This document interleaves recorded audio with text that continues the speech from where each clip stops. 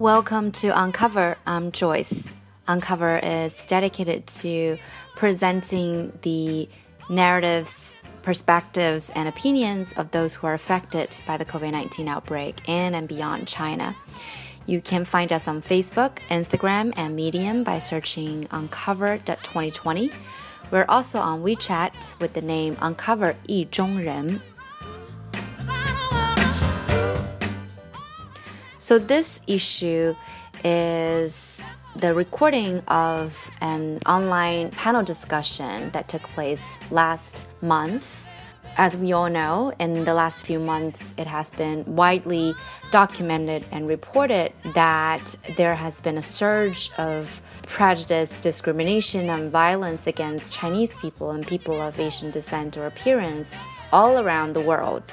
The coronavirus is new, but of course, xenophobia and anti-Chinese or anti-Asian racism is not. So on April 26th, the Office of Diversity Initiatives at Shanghai New York University or NYU Shanghai organized a discussion titled Xenophobia in the Time of Coronavirus, Culture, Race, and Stigma. The panelists are Joanna Whaley-Cohen, Provost of NYU Shanghai and Professor of History, Ling Yao, PhD candidate at Yale Law School and a public intellectual and activist, as well as Qiu Yu, lecturer in social anthropology at Minzu University of China. I was the moderator of the event, and together we discussed the social, political, and historical contexts in which Chinese people and Asian people at large have been stigmatized and discriminated against in the time of COVID-19, looking at both the history and the current phenomenon. We talked about the narratives that link the imagining of a disease with the imagining of the other. We also talked about the recent incidents of anti-Black xenophobia and racism against African nationals in China, especially the historical and psychological roots of racial prejudice. So now let's listen to the conversation. So today, together with us are three amazing panelists, Joanna, Yao, and Yu. Thank you so much for joining this panel and welcome. Okay, now I'd like to invite our panelists to introduce themselves. So your name, where you're currently at, and very briefly your background as in relation to the topic we're discussing today. Let's start with Joanna. Hello, everybody. I am Joanna Whaley-Cohen. I'm the Provost of NYU Shanghai, and I've taught the history of China at NYU in New York from 1992 to 2012 and in Shanghai from 2013 until now. And I have particularly focused on interactions between China and the West, especially Europe, and to a lesser extent, North America. And I've also more recently been interested in the culinary history of China, which I think is somewhat relevant to our current topic, unexpectedly. Thank you. Let's go to Yu or Yao. Hi, everyone. I'm currently at Yale Law School. I'm a JD candidate here. Before law school, I did the PhD in political science at Columbia University, where I focused on political theory, including theory of identity, exclusion, and racism. And now in law school, I focus on American legal history, including the history of Asian Americans, especially the fight against racism in the United States. My name is Qiu Yu. I was trained in social anthropology at the University of Cambridge. In the past years, I've been working on China-Africa relations, particularly related to Nigerian-Chinese interracial intimacy and marriage. So in the past, I've been doing research in Guangzhou, the metropolitan city in the southern China, as well as in Lagos, Nigeria. Currently, I'm also working on a new project in Dar es Salaam in Tanzania. So in the past years, my most research interest will be focusing on the race, gender, and migration. Thank you so much for that round of self-introduction. I want to start our discussion today by maybe sharing a little bit of the background information. You know, it has been documented, reported, and backed up by research that in the past few months, there has been increased prejudice, discrimination, and violence against Chinese people and people of Asian descent or appearance. Here we see the increase of anti-Chinese slurs on 4chan, a infamous website known for its misogyny and hate speech against minorities, among many other things. But of course, this trend is not unique to 4chan, right? Across different online platforms and communities, there was this surge of anti-Asian slurs near the peak of the outbreak in Wuhan, as you can see here, and again last month around the time when Donald Trump used the term Chinese virus. Other than racist memes and rhetorics online, there were also many incidents of physical violence and assaults on Chinese people and people of Asian descent or appearance. We also saw problematic headlines on some major media outlets, as you can see here. So let me start by asking you, Joanna, Yao, and Yu, when did you first take note of COVID-19 related racism and xenophobia at this time? And wherever you were back then, what were your feelings and thoughts? Maybe I can just say a few words. I was in New York in January, February, and March, and I became aware through two means. One was a post from Paris which said, "I am not a virus," which went in the old-fashioned sense viral. And it was part of a collection of anti-Asian episodes being recorded by a professor at the University of Connecticut. And he's continued to do that. So I've sort of followed that intermittently ever since. And I was not surprised to hear about it because epidemics have always been associated with hostility towards people perceived to be outsiders, whether it was Jews in the Black Plague, the Black Death in the 14th century, or gay people during the AIDS epidemic in the 80s, or Chinese people during SARS, African Americans during Ebola. It's a very familiar thing, but it happened very fast, I think, in the United States at any rate, and around the world with regard to coronavirus.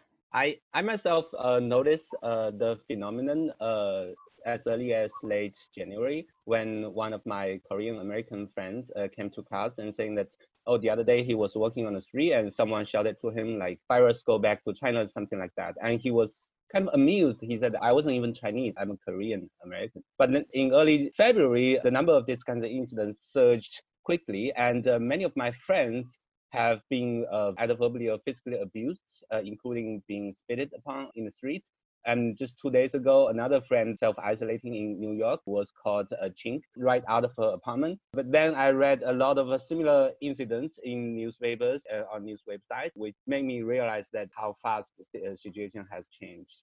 I was back in China by then, and then I traveled to Germany early February. So my first react was that I tried to avoid and try to think along the line of racism as much as possible. It's not because that it is not relevant or inaccurate. It's just because that the kind of race or the construction of racism has extremely different, complex history of ideas in different countries. At that moment, I was trying to figure out what exactly was going on, why it was a certain population has been targeted, and how it was so. So for me, I would rather to categorize this kind of feeling into two different kind of xenophobia-like hatred that has happening around the world. First one is that I noticed that at the beginning of the outbreak, Wuhan people has been racialized as the carrier of virus.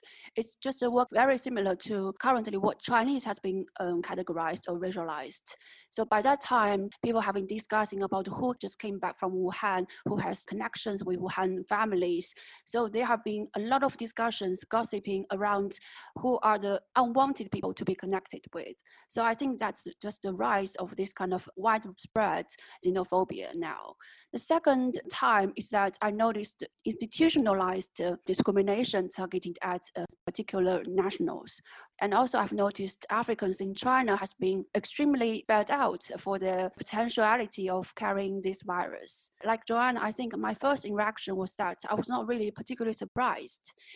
The COVID-19 just amplified what has been deeply rooted in our society, all the social prejudice and race-based discrimination in our society. Thank you. It was only the first question, and you've already brought up so many interesting points that I hope that we can explore and further unpack in the rest of the discussion. When I first came to be aware of this trend, I think, Joanna, it was also thanks to you and the document that you shared that you just mentioned, created by the university professor in the US. And when I first read about those incidents and news stories, a lot of it was around Chinese food and Chinese people's eating habits being targeted and attacked. So I guess my next question is, we know that food is part of culture and eating is this social cultural act, which is often a significant marker of our racial and cultural identity. So how is food and the culture around eating linked with race and the racialization of diseases? And in the case of anti-Chinese sentiment specifically, how is food and culinary culture used to stigmatize a whole group of people? I think that food is one of the ways in which people identify themselves and the way in which they identify others by their strange eating habits. And that was true with the British in China and in Shanghai, where they would slaughter beef, and the Chinese people not unreasonably objected to the terrible smell in their city, and those beefy Englishmen. I say that as a way of indicating that food is a way in which people identify others. It was also true that when there were disputes with British and other Western missionaries in China, in the 19th century, all kinds of rumors circulated about them among Chinese people. They were taking children and eating them. They were using eyes for spells and this kind of thing. So it's a very common thing, not only to talk about food, but to talk about eating in a stigmatizing way, I would say. And I will say that a friend of mine whom I previously respected wrote to me and he said, "Can you believe they were selling koala bears for food in that market in Wuhan?" And I said, "Oh, don't be ridiculous. This is just propaganda from America that's anti-Chinese." And he said, "No, I got it from the UK newspapers." And I said, "Well, it's British propaganda." And he said, "But there are photographs." So we've been having this ongoing conversation.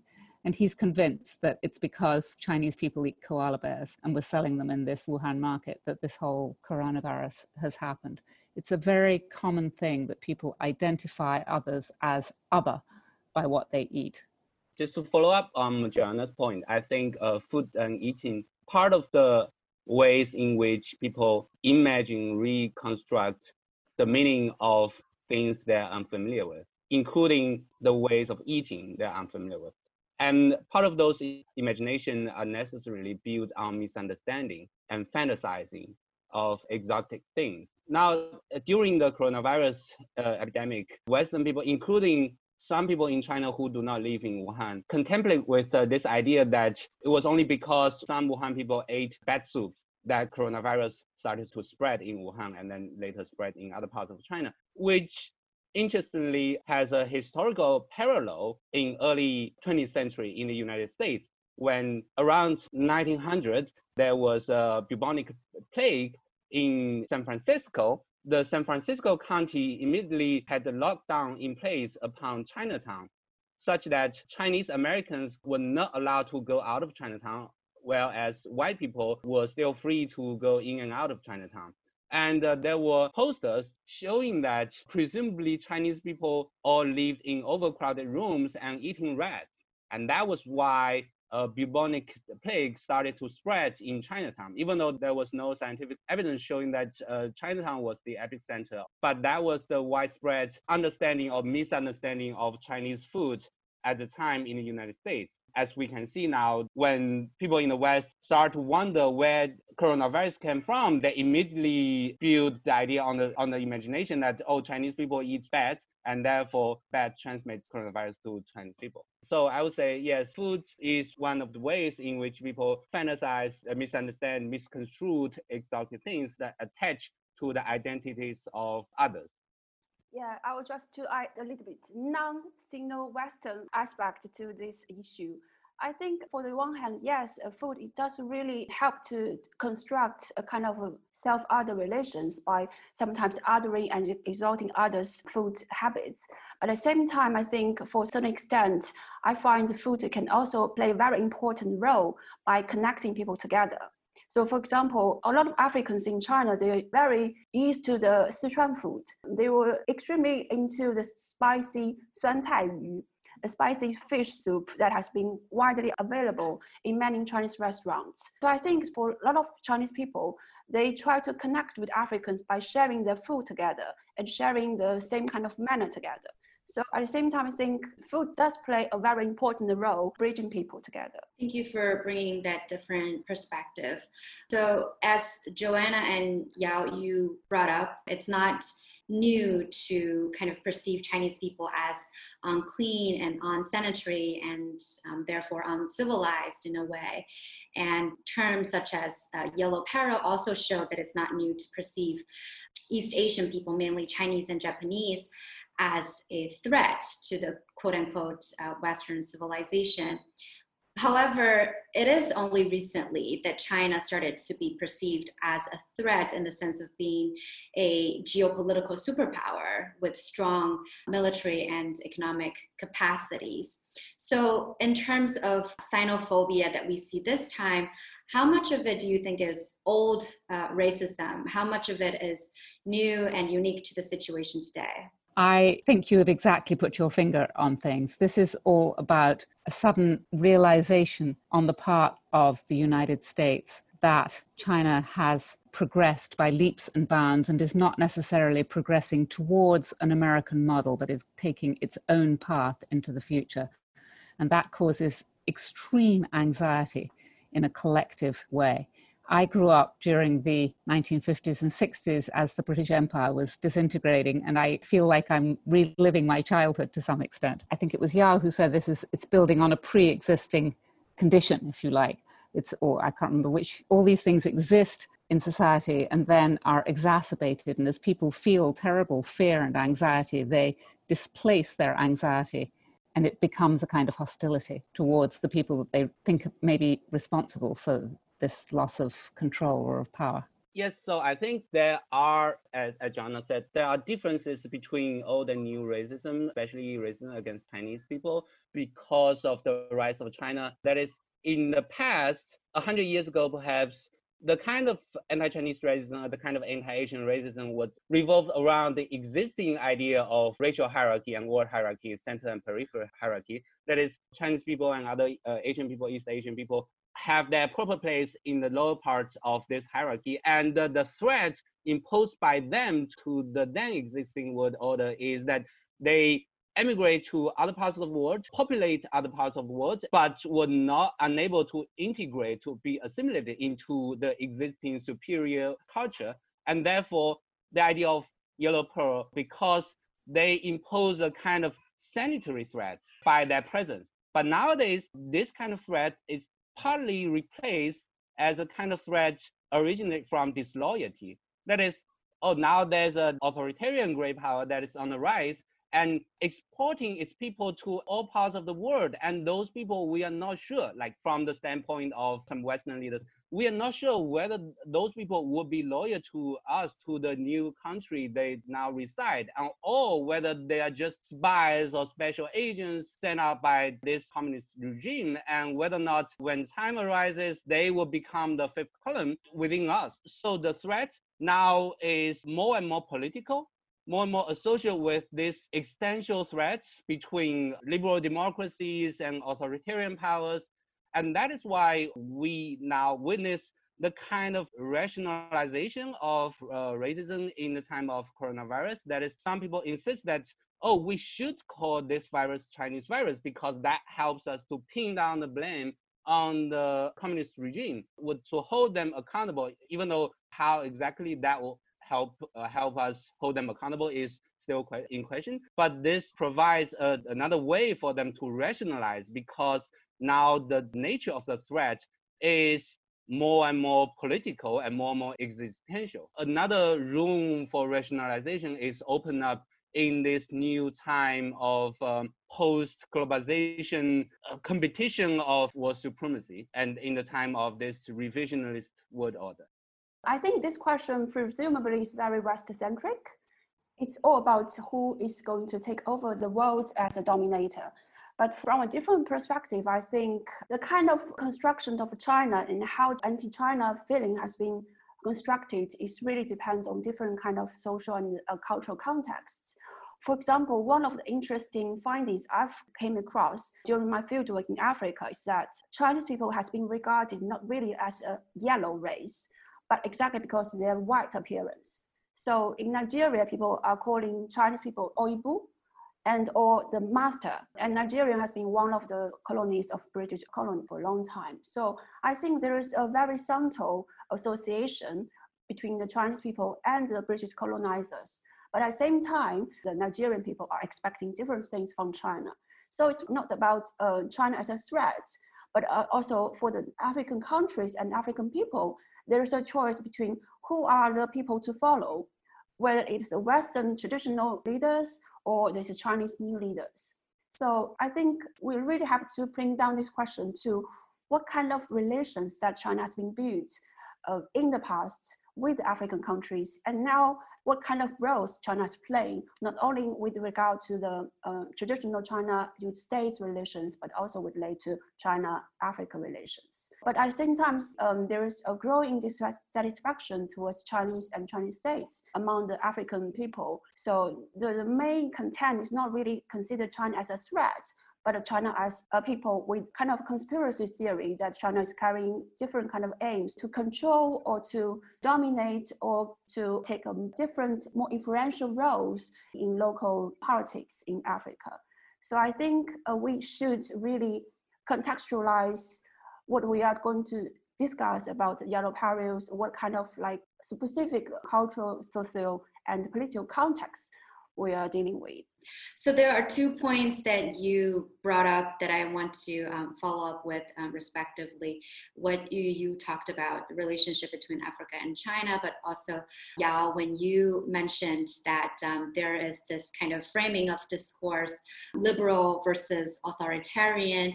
And I think it's also my personal experience when I read some of the articles in some of the Western mainstream media, especially in the early days of the outbreak, there was almost this rhetoric of Western exceptionalism. And the outbreak was taken as proof of the failure of the non-liberal state.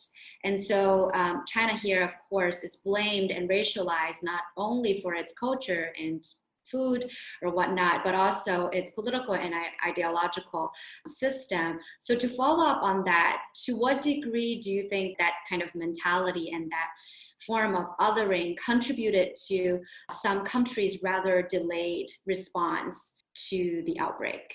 I think to some extent it did contribute to the slow response at the beginning of some of the Western countries, but I wouldn't exaggerate the degree to which it contributes to that fact. Of course, coronavirus presented a kind of new challenge to public health policies precisely because its early asymptomatic period is so long, but it's still contagious.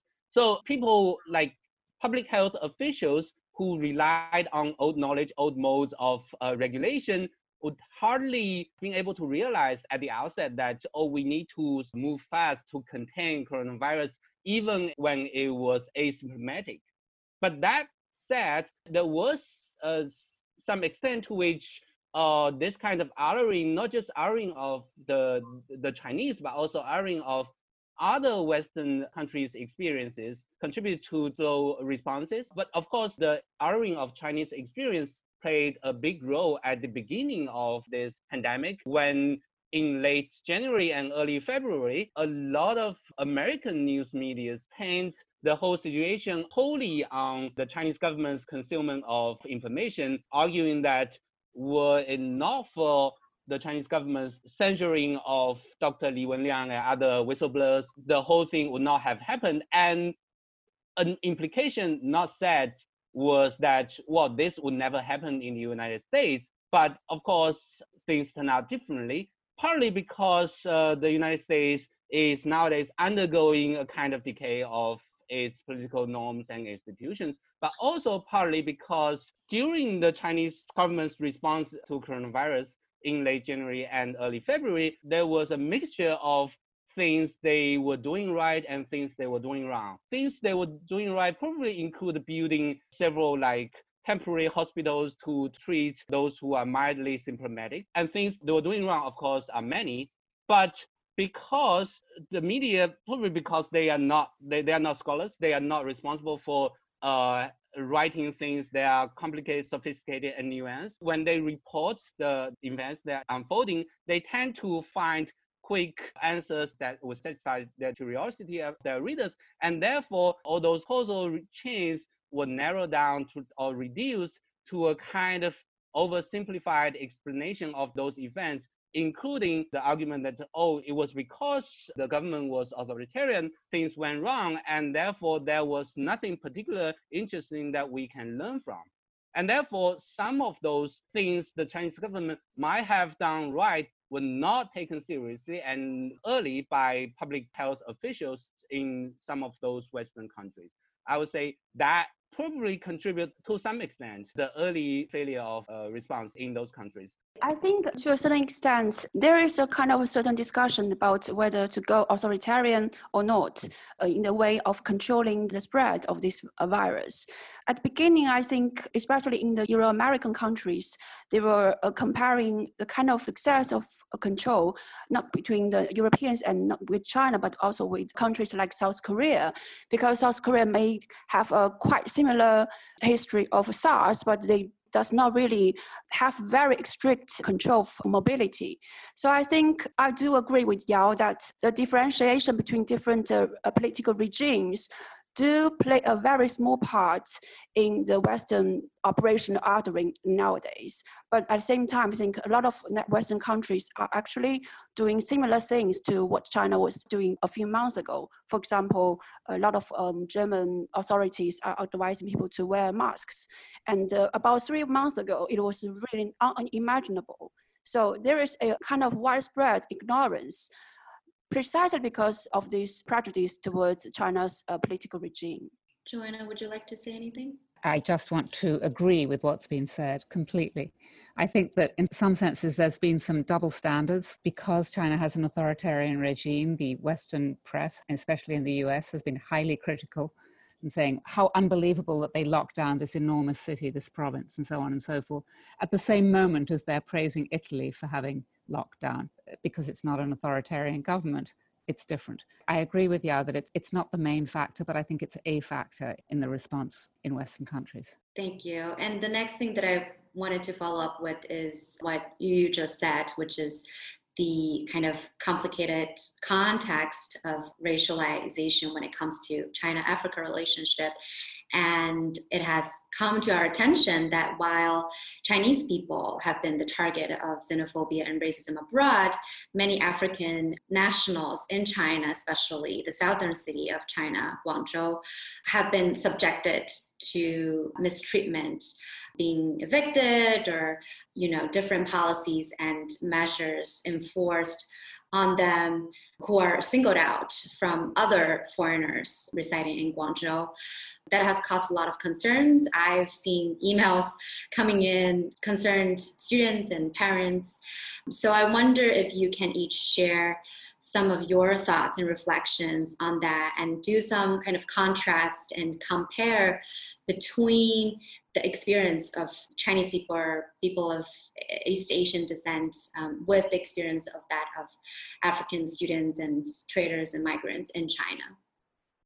Okay, I think I will go first. For those of you who have been following what happened in Guangzhou, may know that there is a widespread, structuralized, institutionalized prejudice and mistreatment targeting specifically at Black Africans. So starting from March, I remember, there is one Nigerian who was diagnosed positive for coronavirus, and he beat one of the nurses in one of the local hospitals in Guangzhou. And this news went viral, and lots of people started to criticizing China's weak measure towards foreigners. So the Guangzhou government started to implement a very strict control over Black Africans in Guangzhou. And this also complicates with what we have been known for as three legal problems in China. Three illegals means illegal entry, illegal stay, and illegal work. So a lot of Africans in Guangzhou have been associated with this problem for a long time, and the local government has been working very hard to track down every single three illegal people in the city. And also because of these double controls, one of public health nature and one of immigration nature, it caused a lot of concerns among the Nigerians and among the African populations in Guangzhou. What followed that is that Guangzhou government started to implement a strict quarantine rule, and regardless of the Africans' past travel history, regardless of their test results, and a lot of people have also been evicted out of their rented apartments at their hotels. So a lot of people have been on the street or under the bridge for a long time. So at the same time, we see a lot of civil society groups and Nigerian unions have been standing out and try to help them organize the logistics and delivering the food for them. So I think this incident has been on for quite a few weeks now, and it caused a lot of concerns, not only in the domestic media, but also in the international media. As I said before, I was not really surprised by what happened right now. Since I was in the field in 2013, there is a continuous concern about Africans in Guangzhou, and Africans have been subjected to racial discriminations. And this coronavirus thing just amplified what they have been experienced. The kind of impact this incident will bring to Sino-Africa relations is a problem that we are going to see. It will become quite a turning point for Sino-Africa relations for a long time. And it's very hard for us to go back to the solidarity between African and Chinese people, for example, in the 1960s, 1970s, where the Tazara railway was constructed by the Chinese people. By that time, there was a sincere shared feeling of being together, a sense of being in the third world. But this kind of historic legacy has been missed in the new Sino-Africa friendship discourses. The very grassroots-based affinity between the people has been missing. So what has been observed is a growing sense of hatred, a growing sense of mistrust and dissatisfaction among the African people towards the Chinese. And this kind of racial discrimination does not go one way. We see a lot of increasing racial discrimination targeting at Chinese people among the African people as well.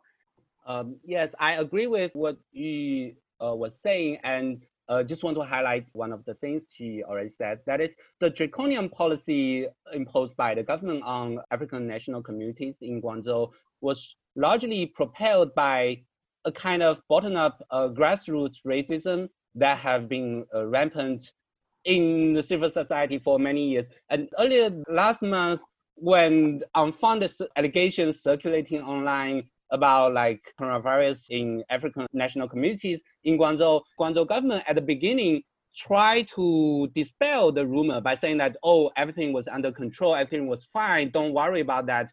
But netizens were unsatisfied. Netizens were saying like, the Guangzhou government was standing with African community and that was not okay. They are traitors to harm people and things like that. And after that, the Guangzhou government stepped up its draconian policy. And this kind of bottom-up grassroots racism has its deep roots both in history and in the society at large. That is, since late Qing dynasty, when China first met the modernized West, it was awed by all the technologies and political theory and stuff like that. But also that was the time when the West was undergoing a kind of the rise of social Darwinism and so-called scientific racism, in which people in the world are grouped into several races with different levels of intelligence and moral conception and stuff like that. And the Chinese people, it's eager to absorb what the West has, the superior Western culture and technology and stuff like that. They also absorbed this kind of racist thinking about the world. when they start to contemplate a revisionist world order in which the Chinese will once again become the hegemon of the world, they don't really disrupt the existing scientific racist thinking of the world order, but they just replace the West with the Chinese people at the top of the hierarchy. But still, within that hierarchy, other races, the brown, black, and red races, were still conceived as at the bottom of this hierarchy. This worldview was temporarily disrupted when the People's Republic of China was founded, because the Communist Party, at least during its inception, had a conception of third world solidarity, as you just said.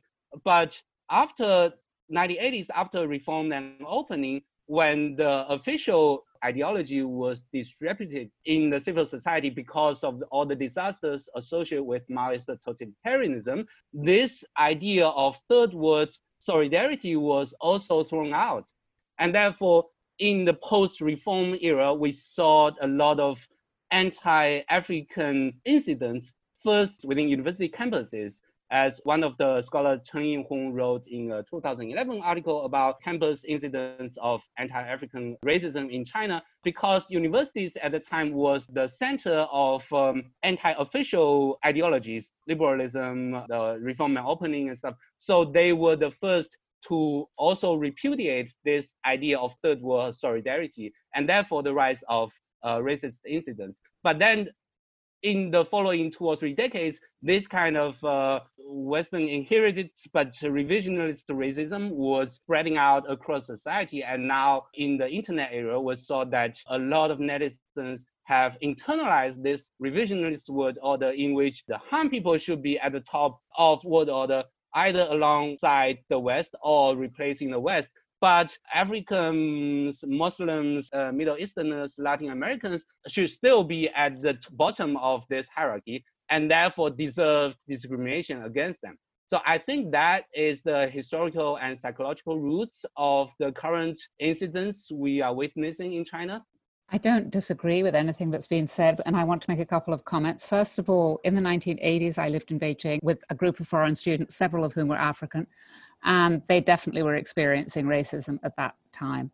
So absolutely, I can say from on the ground that I saw that happening exactly as you were describing it just now. And I think that 2 things. One is I think we have to be careful talking about Chinese people, the African people, the American people, because of course, as we all know, there are as many opinions as there are people, although I think we can all see trends. The other thing I want to say is that when Chinese students started coming back to China, and some foreigners came back to China as well, and it appeared that there was going to be a second wave of infection now of the coronavirus, only about 10% of the people returning who were infected were foreigners. But the ban against foreigners coming back to China left an impression that percentage was much higher than that. And I believe that that contributed to a general hostility towards foreigners, which also was particularly acute in the case of the Guangzhou Africans and Africans elsewhere. Right. Thank you. Yeah, I was thinking of that too, how we was hearing a lot of, the fear of imported cases, which left the impression that it was foreigners who might be causing the second wave, while, as you were saying, Joanna, a lot of them are Chinese nationals coming from abroad. And I think there are actually a couple of points that I'd like to follow up with. One is, Joanna, when we briefly talked about this, you said that you also heard that people of other races and ethnicities also experience this xenophobic sentiment. So, of course, there is this extra layer of anti-Black racism, but can you share a little bit of what you heard in terms of xenophobia, not only targeting African nationals, but also just any other kinds of foreigners? Because I think I saw this video shared by Wang Jing, which was really shocking, which is called Yang Laji 分类图鉴, right? Basically kind of using the metaphor, saying that foreigners are garbage or trash, and because of our trash recycling system, basically like putting them in different trash bins based on their behavior. So Joanna, can you share a little bit of what you heard? I've heard about that. I haven't seen it. And I've heard a number of people here that they've heard anti-foreign things said.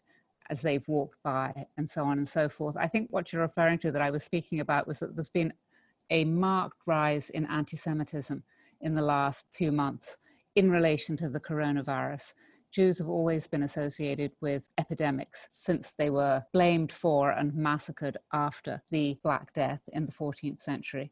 And there's always an idea that they're going to be profiting from the illness, they're poisoning wells, they're carrying illness, they're diseased in some way. And I think that in this respect, in many ways, Chinese and Jewish people share in common that, on the one hand, they're reviled by white supremacists as being bad in some way, filthy. And at the same time, they're regarded by some other ethnicities who are worse treated as kind of elite. So it's a kind of lose-lose situation. I had not heard about this until quite recently, but there's been a surge, certainly in the United States and in Europe, and I don't know about elsewhere. And I don't think this is true in China at all, in anti-Semitic incidents. And again, this is something which everybody has said. These are conditions that exist, conditions of hostility that exist in a more or less suppressed state. And unfortunately, in recent months, they've been less and less suppressed. But the coronavirus has somehow brought it all to the fore and made it worse and worse. Thank you. So connecting what you've just said to what Yao and Yu said earlier, which is on this racial hierarchy. And of course, I'm also not surprised to see those racist and xenophobia comments, but still, I was reading your article on Douban Yu, and I saw the comments below your article, and it just blows my mind how anti-Black racist, how blatantly racist they are. And it seems to me almost a hopeless situation, because on the one hand, of course, Yao, as you were mentioning, there is this bottom-up grassroots racism that seems many people who are doing it are completely unaware of it. And they're being able to do that while still claiming this China-African friendship. And on the institutional and government level, we've been hearing how China is a country with no history of institutional racism. We treat everyone the same, equal way. And to me, it's just, I really feel that I don't know how much hope that we can have for this kind of solidarity, although I am glad to see many, many different kinds of activism and counter efforts around the world against racism and xenophobia, whether targeting Asian American or Chinese people or African nationals around the world. At the same time, I don't know to what degree we should be hopeful or optimistic, to what degree those efforts can help reduce prejudice and racism if, as we were discussing, those were long existing conditions that have existed. I think I'll just go back quickly to what Yao just said about the root of current racism and what he just mentioned as bottom-up grassroots racism. It is very true that despite the fact that we have been talking about social equality for a long time, the mass understanding of what race is and what exactly can be counted as racism is extremely little. So as far as we see that there is no racial education that has been implemented in every single aspect of our society. So it's not really something that is very usual.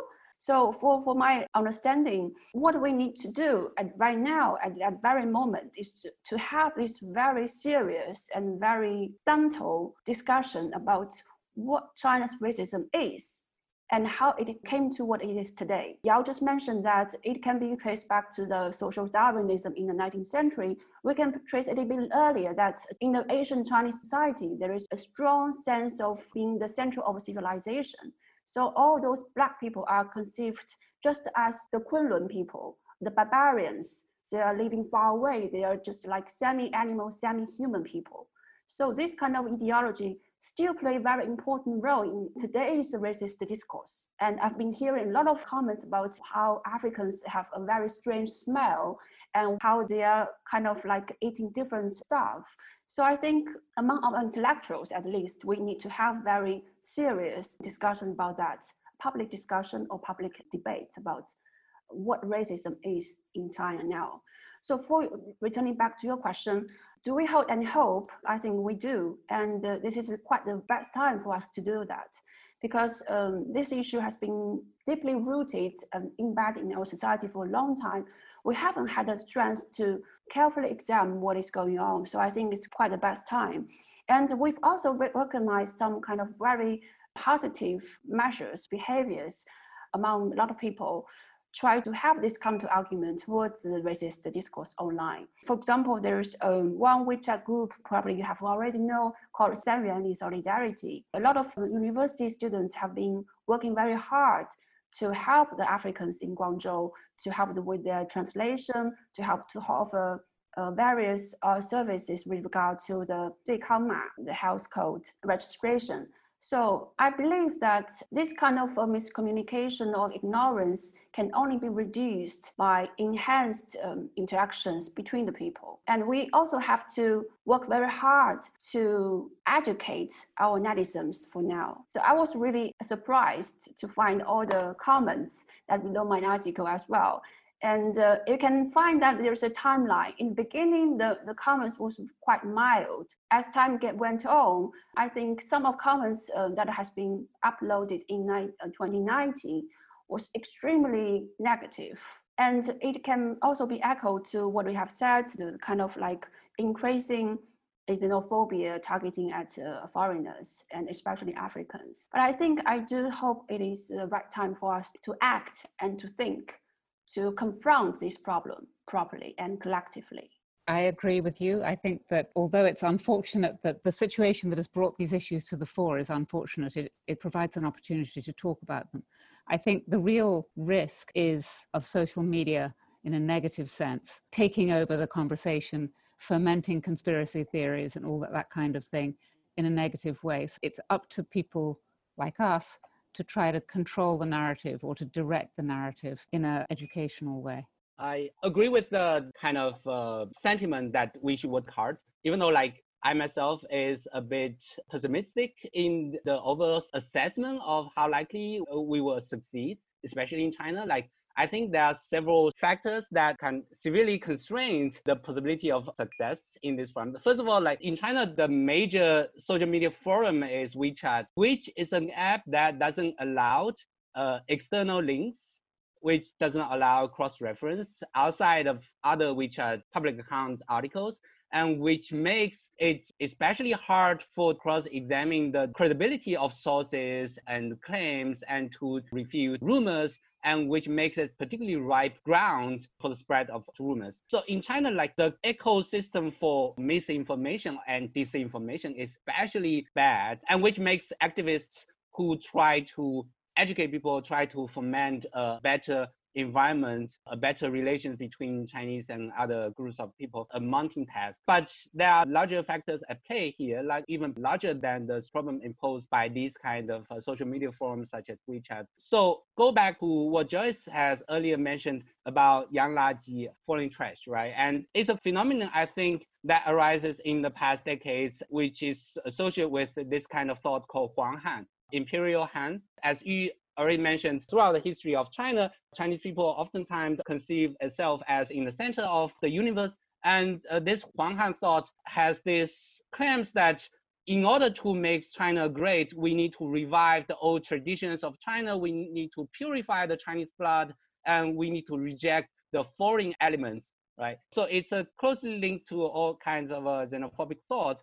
But even though this Huang Han thought nowadays has already become a bottom-up grassroots movement, at its inception and throughout its course is propelled by a kind of ultra-conservative cultural turn of the government. Think about how in recent years, the government has started to encourage the revival of traditional Chinese medicine or traditional Chinese virtues, institutions such as 女德班, female virtue classes and stuff like that. So not only with the rise of China as a superpower, but also with the domestic turn to a kind of ultra-conservative position on cultural and social issues, this kind of Huang Han thought and xenophobic thought have a ripe roots to grow, and those who try to counter them are often censored, sometimes trolled by netizens, but also censored by those who oversee internet posts. I myself have this kind of experience quite frequently when I try to write something to educate people about why racism is bad and stuff like that, either on WeChat or Douban or Weibo. I find my post quickly disappeared because it was reported to the authorities, and the authority would think that this kind of post would just incite more problems and let's just delete them. So I think there are larger structural problems at play here. It's not just that people are ignorant. It's just not that people are inherently racist or whatnot. Is because they have been conditioned in the society and they have internalized various thoughts that have been explicitly or implicitly encouraged or officialized with a certain kind of authority. So in order to counter this kind of undercurrent cultural trends, we cannot simply focus on the culture side because this task is inherently political. We have to link it to a kind of project of political change. That later task is, of course, more difficult than the first one. Yes, my assessment is pessimistic, but I agree that despite all the pessimism, we have to do whatever we can to make things better, even if only a little bit. That's a kind of optimistic pessimism, if I may say so, which I like. I do want to say that, first of all, about the Huang Han view, I know that there is a view, very strongly held view, that China regarded itself as the center of the universe and so on. But I challenge you to come up with any civilization that didn't think of itself that way. It was not as formally described, perhaps, as it was in traditional China. But there's no civilization or society that's going to say that they were not as good as the next one, or that somebody else was more important than they were. It's, to me, just a way of criticizing China, in a sense, first of all. And second of all, a part of that is that I've really spent my whole career talking about this, is that traditional China was not xenophobic. The Europeans came along and said, you're not going to do what we want, that's because you hate foreigners. But that wasn't true. It was because the Chinese didn't want to be told what to do by the foreigners. It wasn't because they hated foreigners. And there's a really important difference between that. And when we talk about in this panel, in fact, I meant to say this to you, Joyce, let's not call it xenophobia, but we did. It's not exactly about xenophobia, it's just about others in general. It's not about foreigners in particular. I think it's probably true even within relatively homogeneous appearing societies, like, for example, China's. There are sentiments against people from different areas or different groups, different minorities or whatever. So I think let's not make too many assumptions. Thank you, everyone, for putting our discussion on xenophobia in the larger context, whether socially or historically or politically speaking. And with that said, I'd like to open it up to our audience for them to ask questions. Hi, thank you guys so much. So my question is about the wet market specifically. So as an American, you know, there's a lot of conversations right now happening in regards to the wet markets. And because they are such a big part of Chinese culture, they're not simply just going to be removed, yet many Westerners are calling for their removal. They don't necessarily understand what they are. They don't understand how that integrates into Chinese society. So how, you know, as global citizens, how do we start to sort of like bridge this cultural and understanding gap with other people who are not Chinese, who are not familiar with the markets, so that hopefully we can start decreasing this sort of xenophobic dialogue and conversation? Thank you for the question. I think this is a really good question, and that relates to what Joanna has brought up at the very beginning of this conversation, that is how food relates to the othering of other ways of life. I think in this wet market situation, first we need to clarify a distinction between wet markets in general and wildlife markets. So what happened in Wuhan was there were wildlife markets disguised as general wet markets, which sold wildlife and which presumably was the beginning of the spread of the virus. But wet markets in general, if well regulated, will not have the kind of problem such as the Wuhan seafood market, which was in fact the wildlife market. But what I have seen in the past few months in Western media is oftentimes a confusion between those two things, wet markets on the one hand and wildlife markets on the other hand. There was like, oh, the Chinese were using wet markets, which was a problem. We should ask the Chinese government to ban wet markets in general. But wet markets, insofar as those what I grew up with, oftentimes sold, for example, live chicken, live fish, which are not usual carriers of the kinds of viruses and diseases we now witness. Of course, chickens and other birds might have carried like certain kinds of flus, but that kind of problem goes to factory farmed chickens as well. So the reason why the West nowadays doesn't have wet market was because in the last half a century, industrial factory farming greatly transforms the ways in which the Western societies get processed meat. And because chickens and pigs are now factory farmed, are under much more cruel conditions, even though ordinary people don't always realize that, right? So if wet markets are feared as the kind of cause of the spread of an epidemic, then the same problem would presumably goes to factory farmings in the West and presumably would be worse in factory farmings.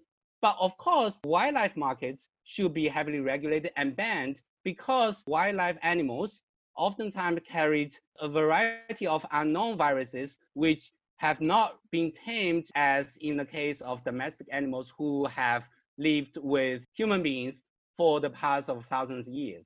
So I think in the case of wet markets, the first thing to do is to carefully distinguish between the kind of wet markets which could be well regulated and should be regarded as an integral part of East Asian societies on the one hand, and wildlife markets, which was never an integral part of the Eastern Asian society and should be banned or at least heavily regulated on the other hand. Completely agree with what you said. Absolutely. I go to the New Haven farmers market when I'm at home in the US, and they don't sell live animals because Americans don't like to associate, I think, live animals with what they're eating. And in China, I go to the wet markets and there are chickens and there are fish and so on. And it shows you that they're fresh. But the wildlife markets are something completely different. And as you said, exactly, people in the outside China simply don't understand that these are two completely different things. So I just want to quickly add one more thing. I completely agreed with what Yao just said. I think to heavily control, manage, or regulate the wet market and is quite different from building up a kind of personal interrelations between animals and people. Especially in anthropology nowadays, we're seeing a growing concern of how to reconstruct a healthy and harmonious relation between humans and non-humans. And for myself, I have a personal experience because my son was brought up in Germany. He has never seen a live chicken before here in Germany because everything was well prepared in the supermarkets.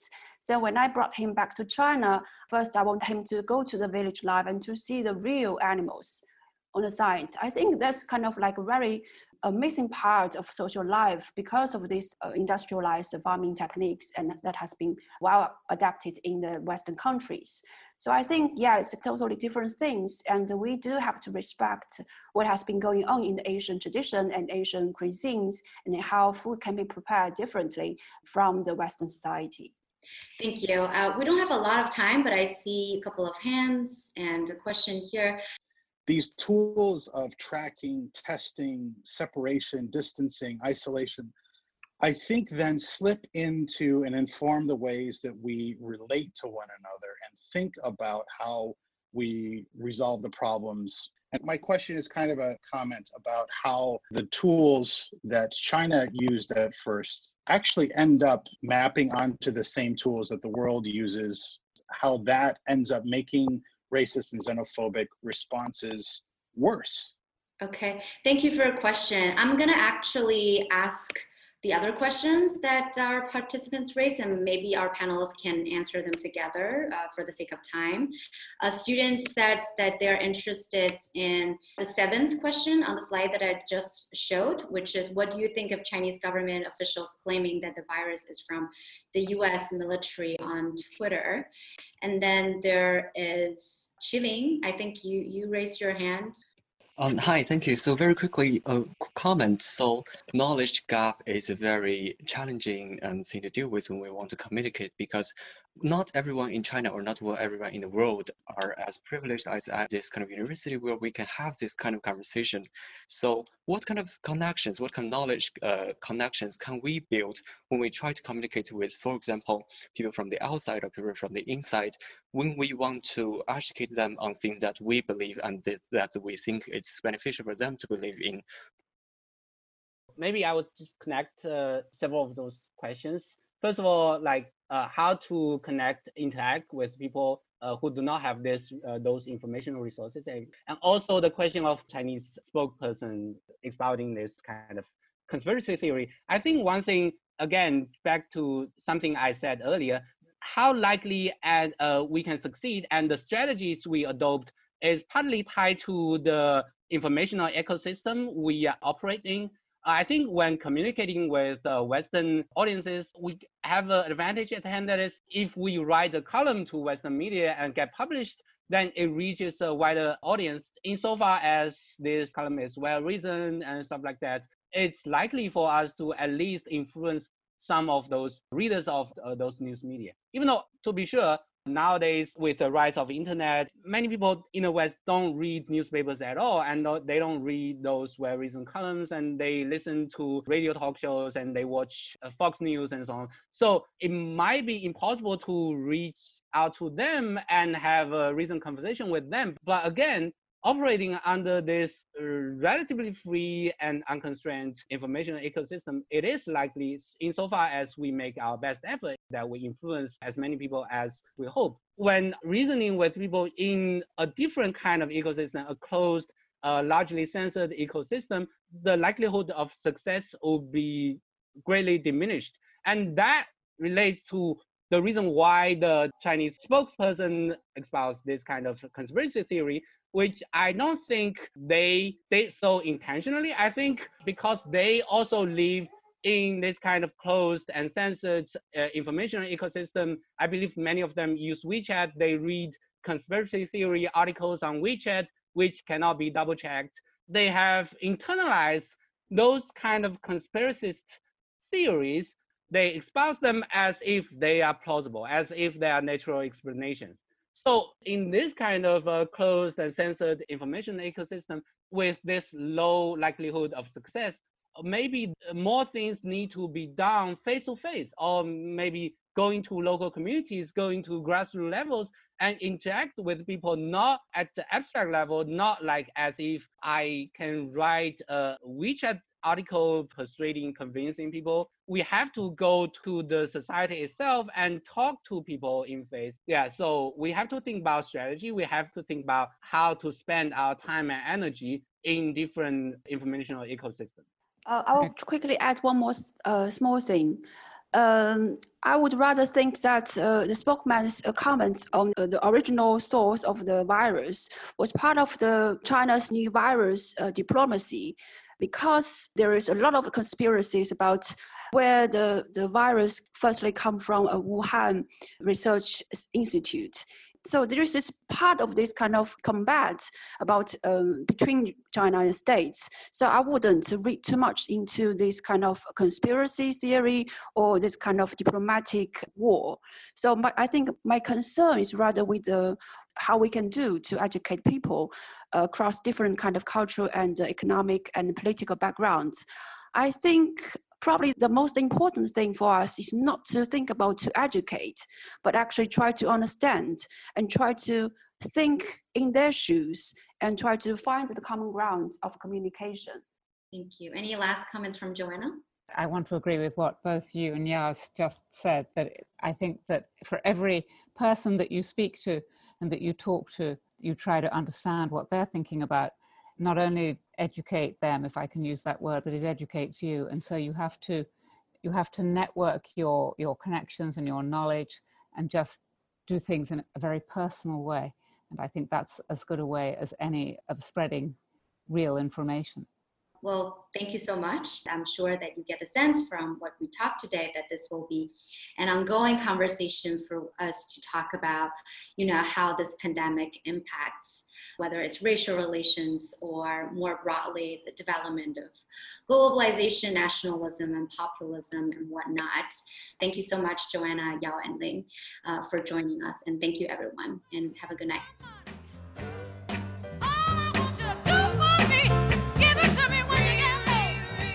Thank you for listening. This is Uncover. Again, you can find us on Facebook, Instagram, and Medium by searching uncover.2020. We're also on WeChat with the name Uncover 一中人. We will be back soon with another podcast episode. If you have any questions, feel free to leave a comment or email us at 2020uncover@gmail.com.